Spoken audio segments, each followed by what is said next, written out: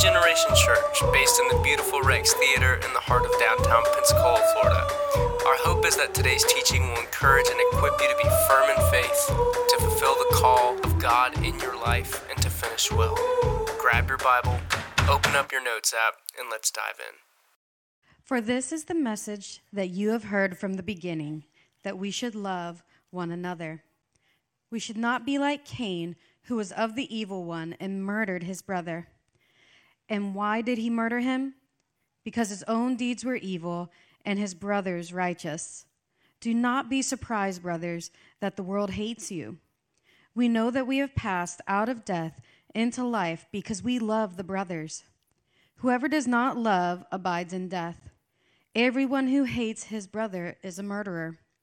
And you know that no murderer has eternal life abiding in him. By this we know love, that he laid down his own life for us, and we ought to lay down our lives for the brothers. But if anyone has the world's goods and sees his brother in need, yet closes his heart against him, how does God's love abide in him? Little children, let us not love in word or talk, but in deed and in truth.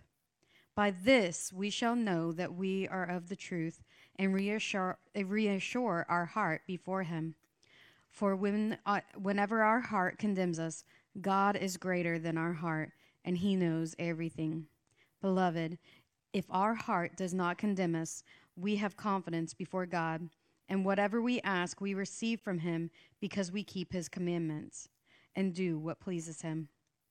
And this is his commandment, that we believe in the name of his Son, Jesus Christ, and love one another, just as he has commanded us. Whoever keeps his commandments abides in God, and God in him. And by this we know that he abides in us, by the Spirit whom he has given us. Good morning, everybody. How are you guys doing this morning?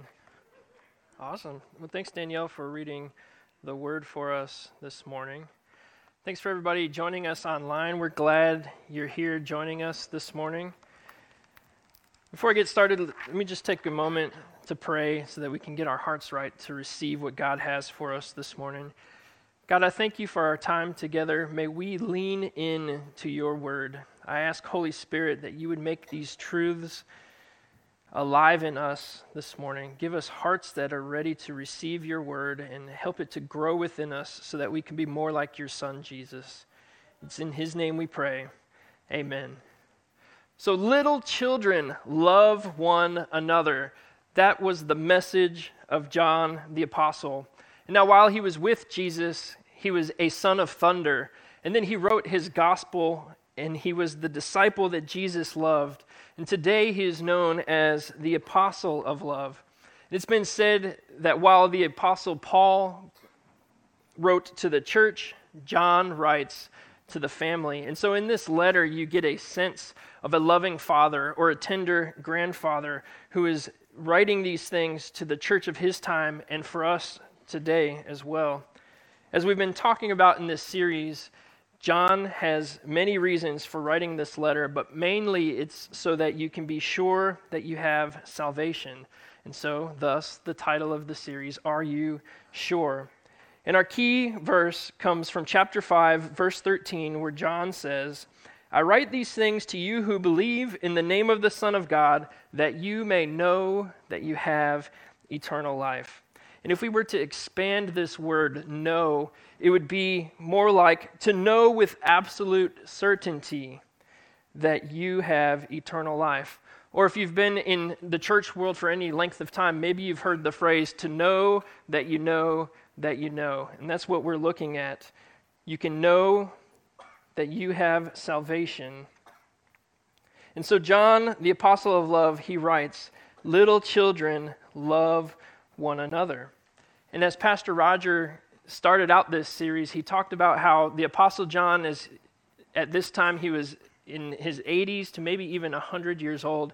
And he would go to these different churches and he would stand up in front of the expectant crowd looking for his wisdom and his knowledge of what Jesus did and taught. And he would just simply say, little children, love one another. And as the story goes, sometimes it would frustrate people and they would say, John, why is that the only thing you ever say to us? And he says, because it is the commandment of the Lord, and if this one thing be attained, it is enough. And you might say, well, the Bible has a lot of things that we should do, that we ought to do. How is loving one another enough? But it comes straight from the mouth of Jesus. Jesus said in John 13, a new commandment I give to you, that you love one another. Just as I have loved you, you also are to love one another. By this all people will know that you are my disciples, if you have love for one another. You see, at this time, the Apostle John had at least 60 years to ponder all the things that Jesus taught him and the other disciples and everything he did. And he's been able to meditate and think about what that means, that Jesus went to the cross to die for our sins, and then he rose to heaven where he's seated at the right hand of the Father. And John's message is simple: love one another. In the first half of the letter of John that we've covered in the past few weeks, he focuses on the phrase, God is light. And here in verse 11 of chapter 3, there's a shift from God is light to God is love. And so if I could summarize John's message to us so far, it would be something like, you can be sure you have eternal life when you abide in the light and the love of God. And so verse 11 starts out this portion of Scripture we're looking at this morning. And John says, for this is the message that you've heard from the beginning, that we should love one another. And so in the Bible, there's several different words for love. There's the word eros, which means a romantic love. I like to think of Cupid's arrows as a way for me to remember what this word means. Additionally, there's storge, which is a familial love. So it's like a parent to a child, or a brother to a sister, or maybe aunts and uncles, or yes, even your in-laws. You have this storge love. Another word for love is philia, and it's this deep friendship, the love that develops between two friends, possibly even lifelong friends. Pastor Roger mentioned that you can meet a Christian for the first time and you may have this immediate connection. It's this philia type of love because we have the same spirit within us and we have common ground in our belief in Christ. But in this first letter of John, he uses the word love more than any other time in all the other New Testament books, and each time it's the word agape. And this is God's love. This is the highest, most supreme form of love. It's pure, and it's unconditional, and it's sacrificial. And so when he says love one another, he's saying agape one another. And even when John uses the term beloved, it's the word agapetos, which is loved ones. He's using what Jesus taught, this message that you've heard from the beginning, as a positive example of how we are to love, as Jesus loved us. But then he continues in verse 12 with a negative example. And he says that we should not be like Cain, who was of the evil one and murdered his brother. And why did he murder him? Because his own deeds were evil and his brother's righteous. Do not be surprised, brothers, that the world hates you. And so we can see the story of Cain and Abel in Genesis chapter 4, and it's really an interesting story to study some of the nuances about what was going on.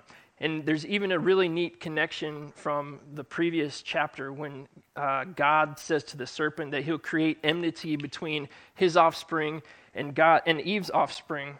And then this ties directly with the story of Cain and Abel in the next chapter. But the gist of it is that God accepted Abel's offering and rejected Cain's offering.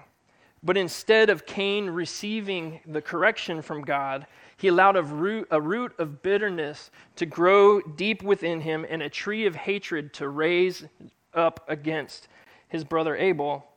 And so he murdered him. And then he lied about murdering him. You see, John is telling us that Cain was of the evil one, his father, the devil. And if you remember, so far in this study of 1 John, there's kind of been this dichotomy between the children of God and the children of the devil. And in some sense, we're all children of God because God created us all in his image. But John is making a distinction between the children of God and the children of the devil, and it's those that believe in Jesus Christ that have been given the right to be called children of God. So it's a special standing based on our belief in Jesus. Cain was of the evil one, his father the devil. The Bible says the devil is the father of lies and a murderer from the beginning. And so Cain, just like his father, he murdered Abel. But on the flip side, Hebrews 11, verse 4 tells us that by faith, Abel offered to God a more acceptable sacrifice than Cain, through which he was commended as righteous. So we see this difference. Cain is a child of the devil, but Abel was a child of God whose faith and relationship with God produced a practice of righteousness in his life instead of a practice of lawlessness like we talked about last week. And so the Apostle John continues and he says, don't be surprised that the world hates you, because if Cain hated Abel and the world hated Jesus, how much more so will the world hate you? In Matthew 10:22, Jesus says, and you will be hated for all by all for my name's sake, but the one who endures to the end will be saved. And in the Sermon on the Mount, he says that you are blessed when the world hates you, because your reward is great in heaven. And he says that for they persecuted the prophets who were before you. So if they hated the prophets of God who came before you, how much more will the world hate you? Jesus said in his great priestly prayer that the world hates you because you're not of this world.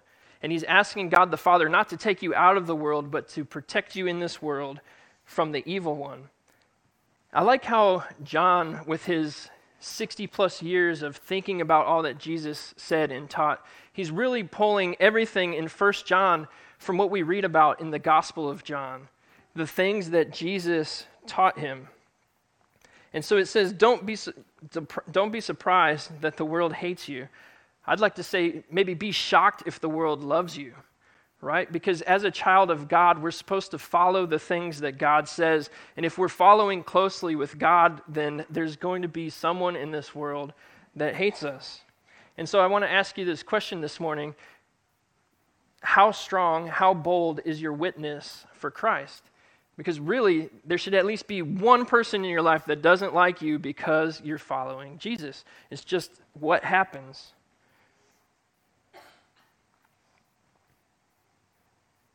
Verse 14 continues, and it says, we know that we have passed out of death into life because we love the brothers. Whoever does not love abides in death. Everyone who hates his brother is a murderer, and you know that no murderer has eternal life abiding in him. Those are some strong statements. So we're in this series, Are You Sure? And John is writing so that you can be sure. It says, we know because we love the brothers. And when it's talking about brothers, it's talking about fellow believers, brothers and sisters in Christ. Again, there's a distinction being made between the world, those of the world, and the children of God, those who believe in Jesus and who are following him. It says, everyone who hates his brother is a murderer. And so John is equating hate with murder, and the reason why is because Jesus did the same thing. Hate is murder. And on the Sermon on the Mount, Jesus said, you have heard that it was said to those of old, you shall not murder, and whoever murders will be liable to judgment. But I say to you that everyone who is angry with his brother will be liable to judgment. And so maybe we don't literally go around murdering people, right? But I want to point out a few things that maybe we should be careful of, and they really have a lot to do with the things that we say or the things that we think. So have you ever been frustrated with someone or angry at someone, and you either thought to yourself or said out loud, I'm gonna kill him? I know I have.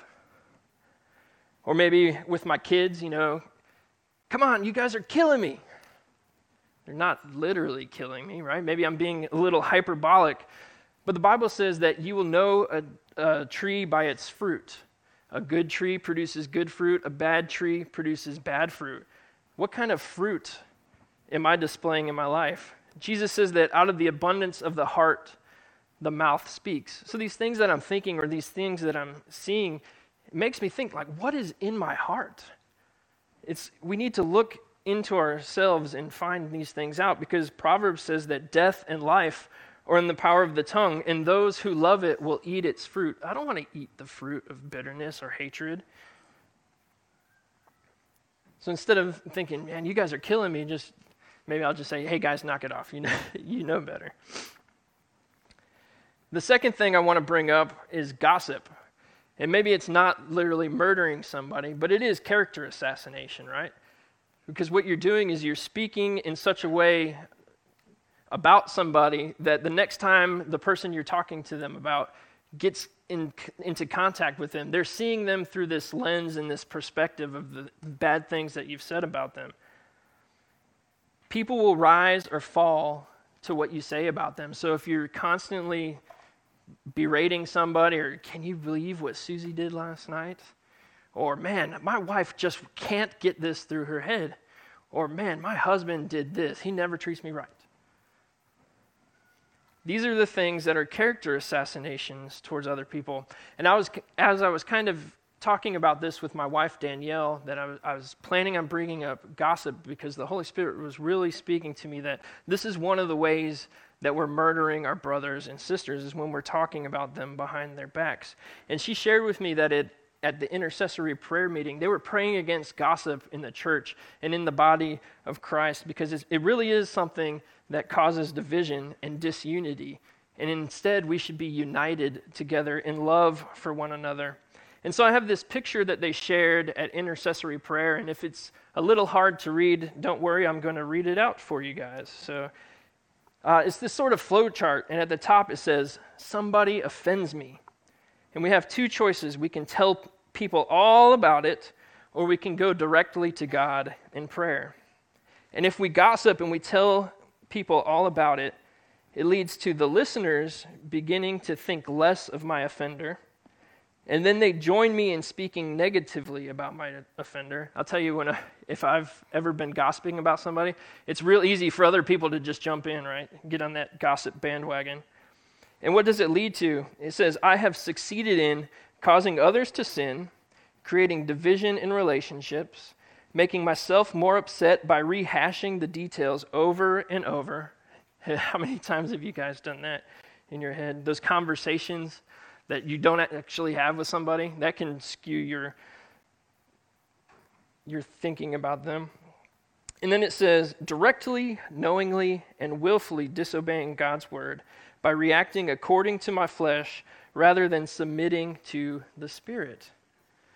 But instead of telling people all about it, we can go directly to God in prayer. And the beauty is that He listens to us and gives us His better perspective on the offense.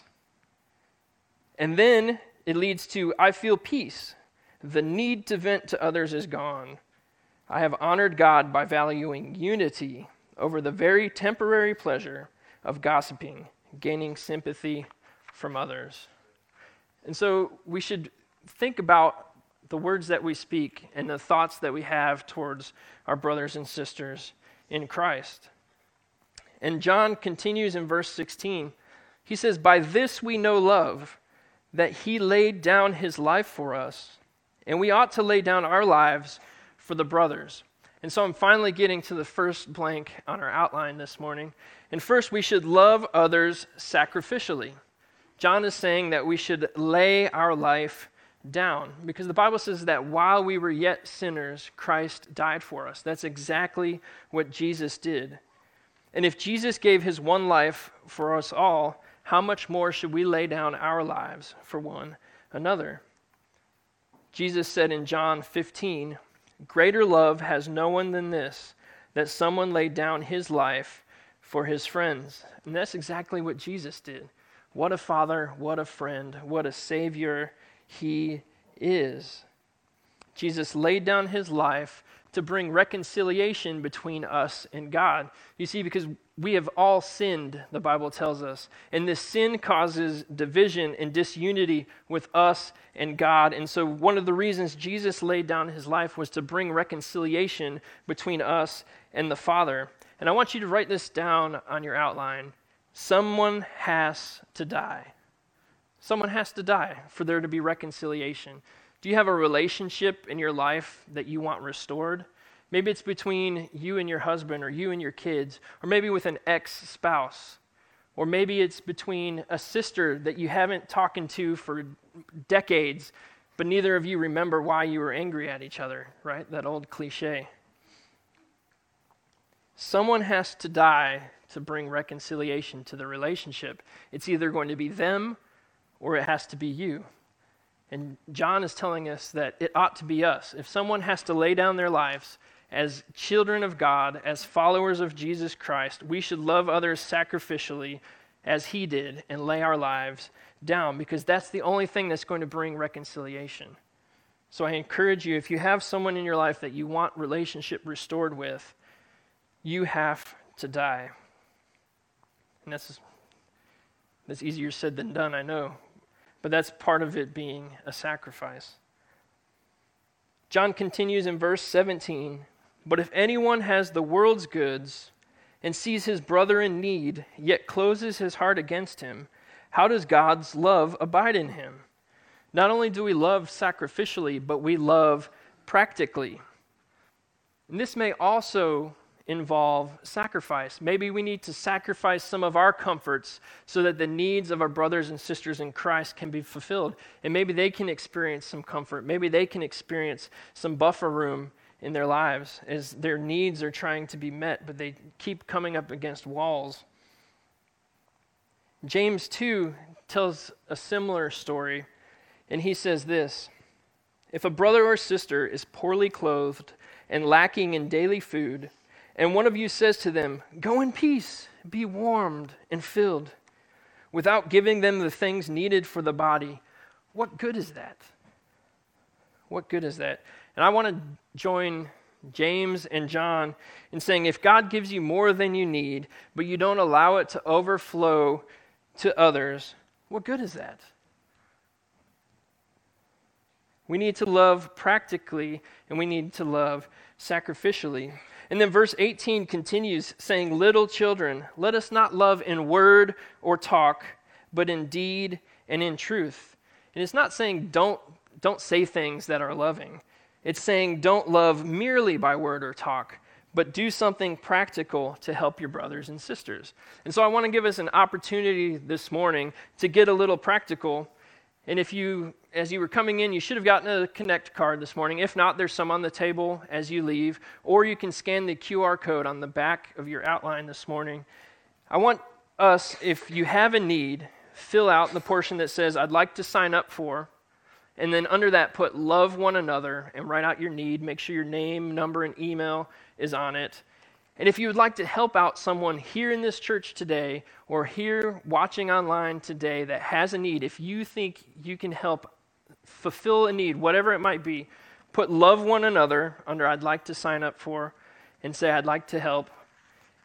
Make sure your name and number is on it, and these will find their way to me, and myself and my wife Danielle will try to coordinate people with needs and people who want to fill these needs. And I can't make any promises that we're going to be able to fulfill any and all need, but what I want to do is give us an opportunity to practice what's being preached this morning, what the Apostle John is talking about, loving others sacrificially and loving others practically.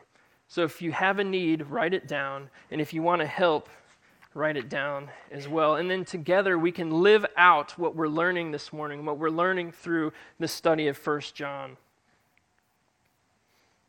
It continues in verse 19. "By this we shall know that we are of the truth and reassure our heart before him. For whenever our heart condemns us, God is greater than our heart, and he knows everything.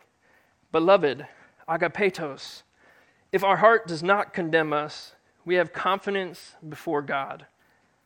I want to pause in the middle of this verse 21.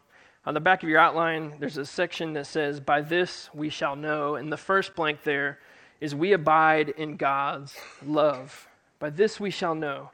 We abide in God's love. And John is calling back to verses 14 and verse 18.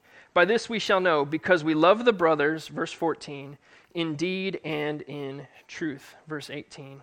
I found this quote from St. Augustine that really hits the point home on verse 14. And he said this, "Let each go to his own heart. If he find there love to the brethren, let him feel assured that he has passed from death unto life." And so are you sure that you have salvation, that you are in the truth? One way to do that is to love the brothers and sisters in Christ in deed and in truth. So a question for us this morning is, do you love God's children? It says our hearts are reassured, and that word reassured means something more like to persuade or to convince our hearts that we are children of God, that we have eternal life, that we are of the truth. And when we persuade or convince our heart, we experience freedom in relationship with God because of the reality that we are His children. The Bible says in Romans 8, therefore there is now no condemnation for those who are in Christ Jesus. When Pastor Taylor was preaching a few weeks ago, at the end of his message, he presented this story of a court case. And in it, the devil was accusing the defender. And I found this quote by Charles Spurgeon, which reminded me of this story of how we're in this court case.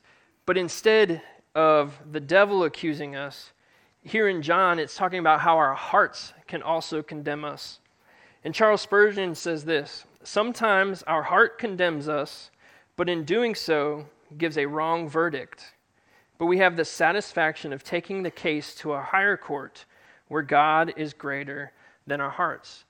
Because even if we feel shame and we feel guilt, if our heart is condemning us, if our conscience is condemning us, even then we have the faith to know that God knows our hearts.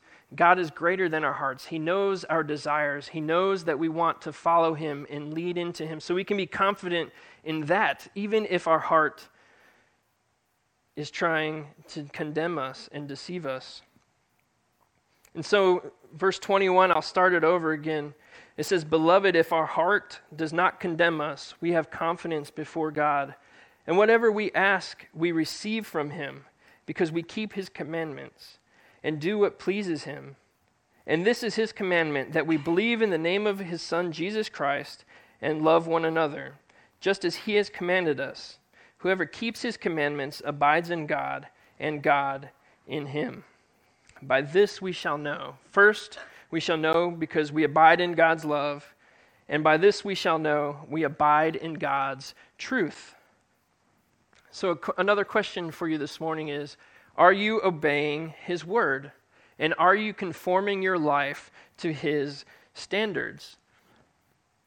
There is now no condemnation in Christ Jesus, but if you have the Holy Spirit within you because of your belief in Jesus Christ, when you step outside of His truth, you experience the conviction of the Holy Spirit. And it's like what Pastor Luis was preaching about, where there's this sense that you can feel the Holy Spirit saying, "You're not walking in my truth. Get over here," right? Get back to God. Get under His truth. Are you obeying God's word, or are you not obeying His word? Jesus says in John 17, He's praying to God the Father, and He says of God that your word is truth. And He asks that He would sanctify those that believe in His name in His truth. And He talks about abiding in Him and doing so, and in doing so, His words abide in us. And I thought it was interesting, Pastor Taylor's transition in communion, when he talked about that word observe, meaning to keep or to guard. It's a similar definition for abiding. We keep, we remain in His presence.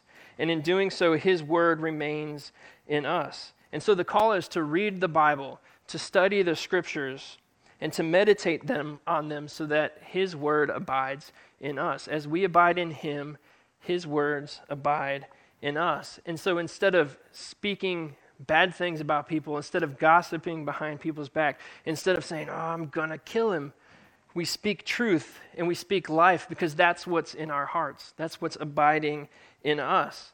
And then I think of the armor of God. And we have all these defensive things that we receive in Christ. We have the helmet of salvation and the belt of truth and the breastplate of righteousness, among other things.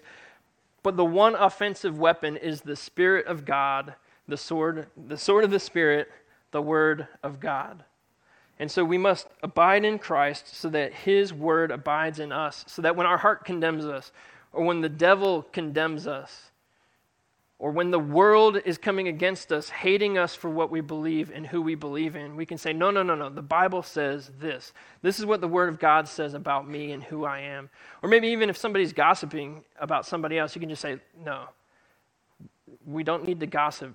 God says that they're a child of God, that they're His child, and we need to treat them that way. So really it comes down to, are you obedient to God's Word or not? Do you accept the authority of the Bible in your life?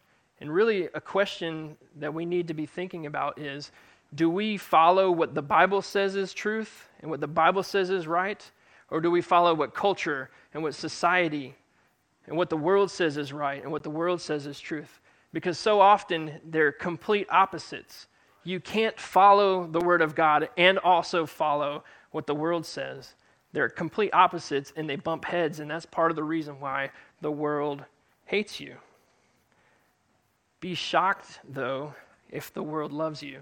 Maybe if the world loves you, if you don't have somebody in your life that doesn't like you, maybe you're not following closely to the Word of God. Maybe you don't believe all the things that the Bible says, and maybe you're not walking in obedience to His Word. And that's something we need to seriously consider. If we're going to call ourselves Christians and children of God, are we going to act like it or not? Are we going to be like Jesus, or are we not going to be like Jesus? And so that's the call this morning. It's to obedience to God. It's to believing in the name of His Son Jesus and loving one another as He commanded us. Because whoever keeps His commandments abides in God and God in him. And so as I begin to close, I'd like to call the band up so that we can get some nice music playing while I finish out here.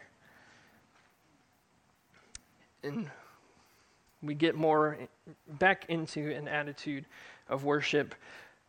But this section of John, 1 John, chapter 3, ends with verse 24.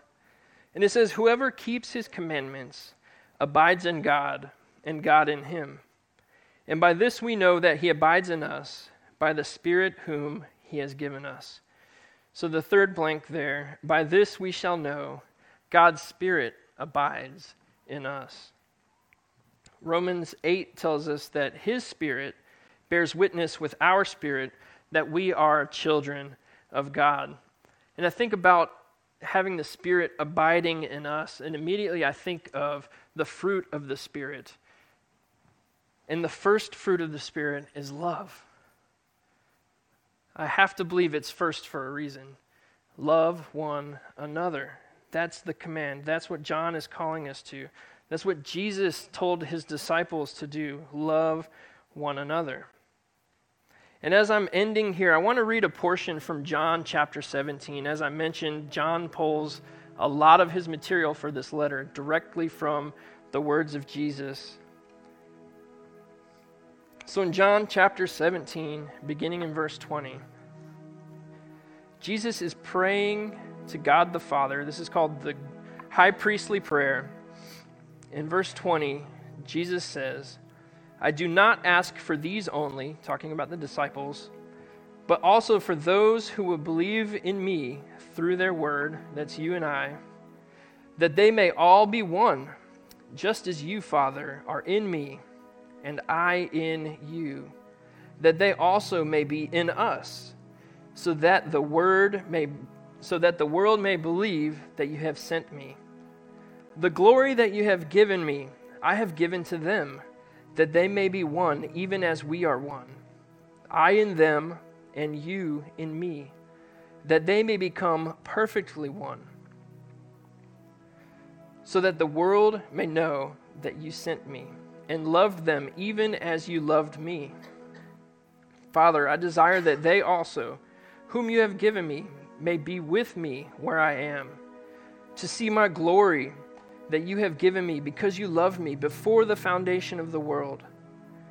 O righteous Father, even though the world does not know you, I know you, and these know that you have sent me.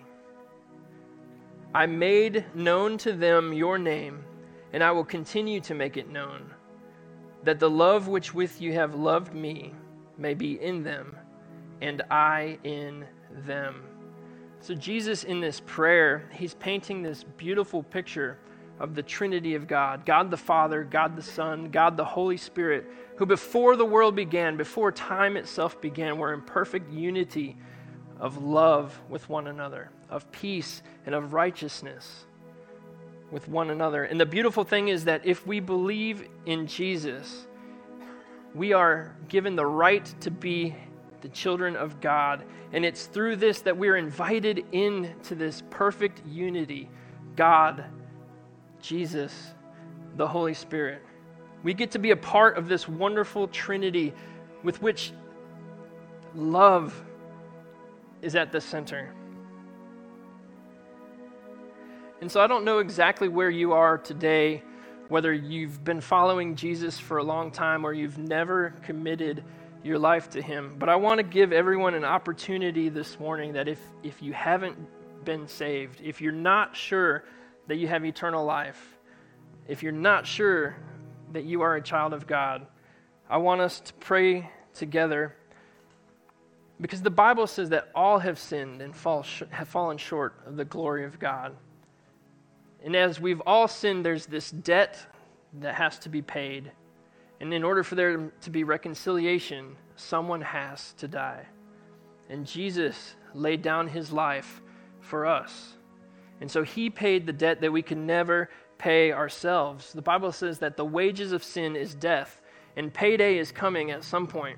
And so either you're going to receive the payment of death, or if you believe in Jesus Christ, you'll have the reward of eternal life with Christ.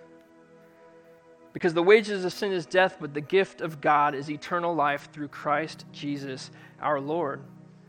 And it says that if we confess with our mouths Jesus is Lord and believe in our heart that God raised him from the dead, you will be saved. And the beautiful thing is that once you commit your life to Christ, the Holy Spirit lives inside of you, so that Jesus lives inside of you, so that the Father lives inside of you, so that his word abides in you, and you experience this love that has existed from all eternity. You experience peace, and you experience life, and you experience a relationship with God. And so I'd ask for everyone to pray this along with me, whether you've prayed it a similar prayer before or if this is your first time. And it's not these words that save you, but it's you meaning it in your heart that you believe Jesus died to pay the penalty of your sins, and that through belief in him, you have new life. So everyone pray this with me. God, thank you. Thank you for sending your son Jesus, who died on a cross to save me from my sins. I repent of my sins. I don't want to do what I've always done. I want to follow you. I pray that you would come into my life and that you would make me new and that I would experience your love. Thank you, Jesus. Amen. Now, I believe, and we believe here, that if you've prayed that prayer and you believe it in your heart, you will be saved. And so I just want to welcome you. If this was your first time, welcome to the family of God. And now love one another. And as I get ready to exit this stage here, I just want to leave you with a prayer from the Apostle Paul from Philippians chapter 1. And this really is my prayer for all of us this morning. And I am sure of this, that he who began a good work in you will bring it to completion at the day of Jesus Christ. And it is my prayer that your love may abound more and more with knowledge and all discernment, so that you may approve what is excellent, and so be pure and blameless for the day of Christ, filled with the fruit of righteousness that comes through Jesus Christ, to the glory and praise of God. Lord God, thank you for this opportunity to meet this morning. Thank you for your word that abides in us and that transforms us more into the likeness of your Son, Jesus. God, I ask that we would meditate on these words and everything we've learned this morning throughout this week, and that you would make it real to us, that we would know your love and that we would share your love with others. We worship you and we praise you now in Jesus' name. Amen. Thanks for hanging out with us at Generation. You can connect with us on Facebook or Instagram at Generation Pensacola, or go to the website at generationpensacola.com, and from wherever you download your podcasts. If today's teaching impacted you, we'd love to hear about it, so please drop us a note.